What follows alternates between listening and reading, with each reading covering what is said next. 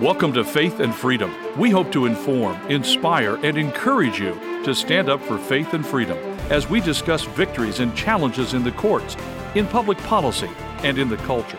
Faith and Freedom is brought to you by Liberty Counsel, a litigation, education, and policy organization. Join us now as we address the latest cultural issues across America and around the world. The South Carolina Supreme Court issued its opinion regarding the Fetal Heartbeat and Protection Act. We're going to be talking about this on Faith and Freedom. I'm Matt Staver, founder and chairman of Liberty Counsel. Joining me is Holly Mead. Well, this is a case where the Fetal Heartbeat and Protection Act in South Carolina was challenged, and it went all the way to the South Carolina Supreme Court.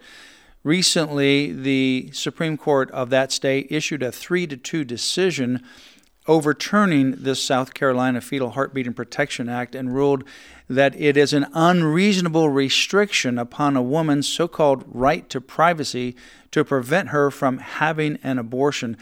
You know, Holly, this is so maddening, this kind of judicial activism. Mm-hmm. This began with the United States Supreme Court in the abortion arena in 1973.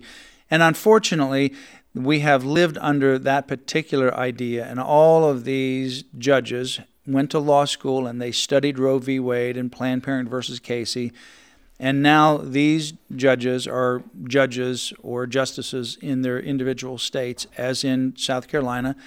And if you are going to cut the tether that ties you to the Constitution or the text, this is what happens. They come up with this idea that you have a right to privacy. You know, privacy is when you are not expecting someone else to have access to that information. Privacy is, say, for example, in the privacy of your home. You're not out in public. But when you go out in your front yard, you're no longer expecting a privacy right to actually be applicable to you because now you're out in public.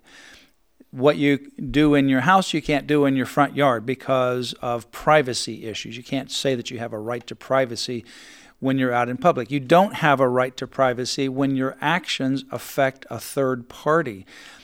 And in this particular situation, there is no right to privacy under any stretch of the imagination when you want to terminate the life of another person. And that is exactly what happens in abortion. You know, I think much stronger. I mean, the United States Constitution, as well as the South Carolina Constitution, there is a right to life.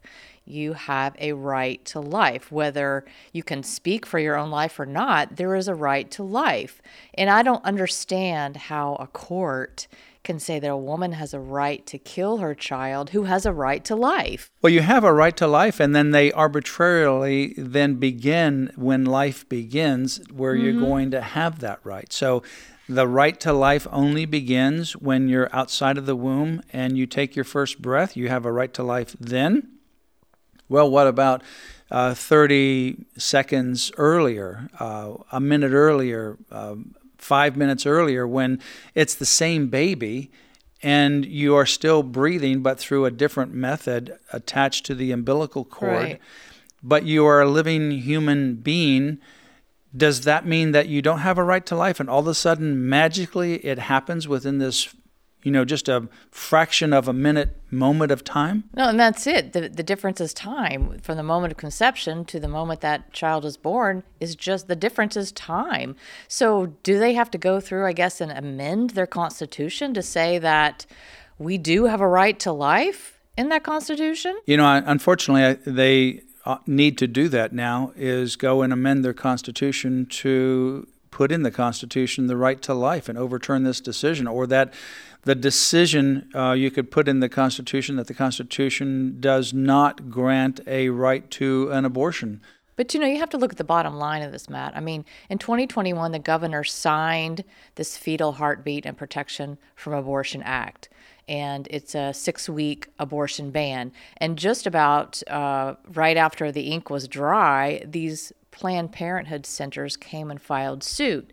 So you see the interest of this Planned Parenthood Bottom line, they want more money. And of course, we've talked about that many times with our Sandra Merritt case. It's all about the bottom line for them is money. They don't care about the right to life or really the right to privacy or women's health care. Whatever euphemisms they want to use, it's about getting them more money. Yeah, there's 5 judges on the South Carolina Supreme Court, and it is just maddening that 3 people for the entire state issue a death penalty for children in that state. The court wrote, today, we consider whether the Fetal Heartbeat and Protection from Abortion Act, the Act, as they're referring to it, violates a woman's constitutional right to privacy as guaranteed in Article 1, Section 10 of the South Carolina Constitution.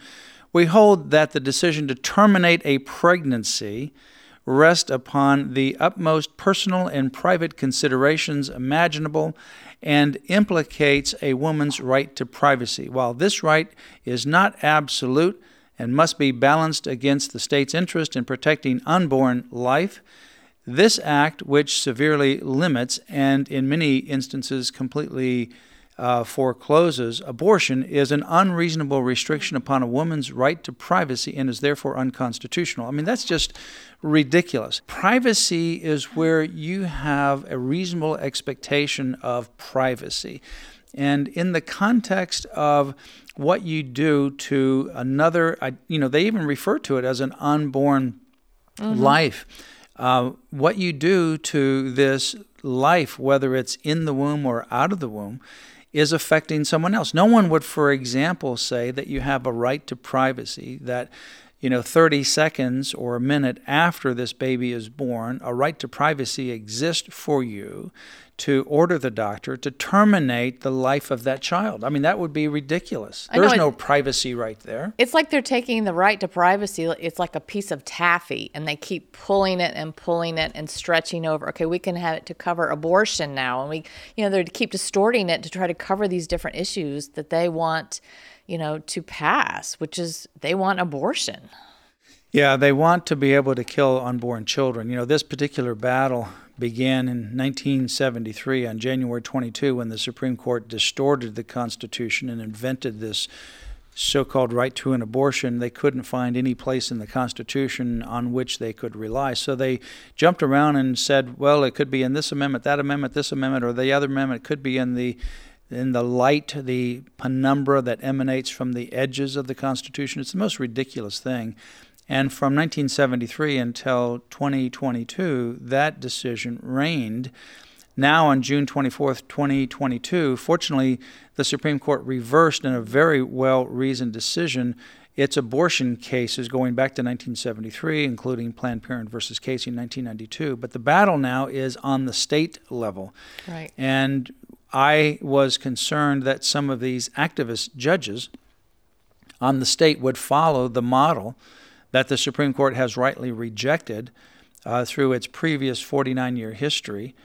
That is because these judges, from 1973, from the fall of 1973, when law school students entered law school or returned to law school in the fall of 1973, they have learned from then until 2022 or 2021 abortion. They have learned this idea of Roe versus Wade, Planned Parenthood versus Casey. Those individuals graduated from law school. They're in various kinds of professions around the country and around the world. And obviously all these judges, no matter what level, they've graduated from law school being weaned on that pablum of abortion. And now they're at their state Supreme Court, and instead of doing their own individual research, they cut themselves loose from the Constitution and they come up with this idea of privacy rights. There is no expectation of privacy when you want to eliminate another human being. And this is a life that they are carrying in the womb. It's a separate DNA. Many times, at the moment of conception, that is a separate identifiable person with a different set of destinies and characteristics. Although related to you, it is a separate, identifiable, distinct individual. Right, and there should be no right of judges to decide whether children's lives hang in the balance or not. That's wrong. Well, continue to Murder. pray for our cases. We filed an amicus brief in this case on behalf of the National Hispanic Christian Leadership Conference and the Frederick Douglass Foundation, representing thousands and thousands of Hispanic and African American individuals in South Carolina. We're doing this all over the country. This battle is raging from state to state. We're right involved in that, as we have been from the very beginning of Liberty Counsel since 1989. Go to Liberty Counsel's website, lc.org/life. That's lc.org/life for more information on these subject matters. And for the general information, lc.org. You've been listening to Faith and Freedom, brought to you by Liberty Counsel. We hope that we have motivated you to stand up for your faith, family, and freedom. Get informed and get involved today.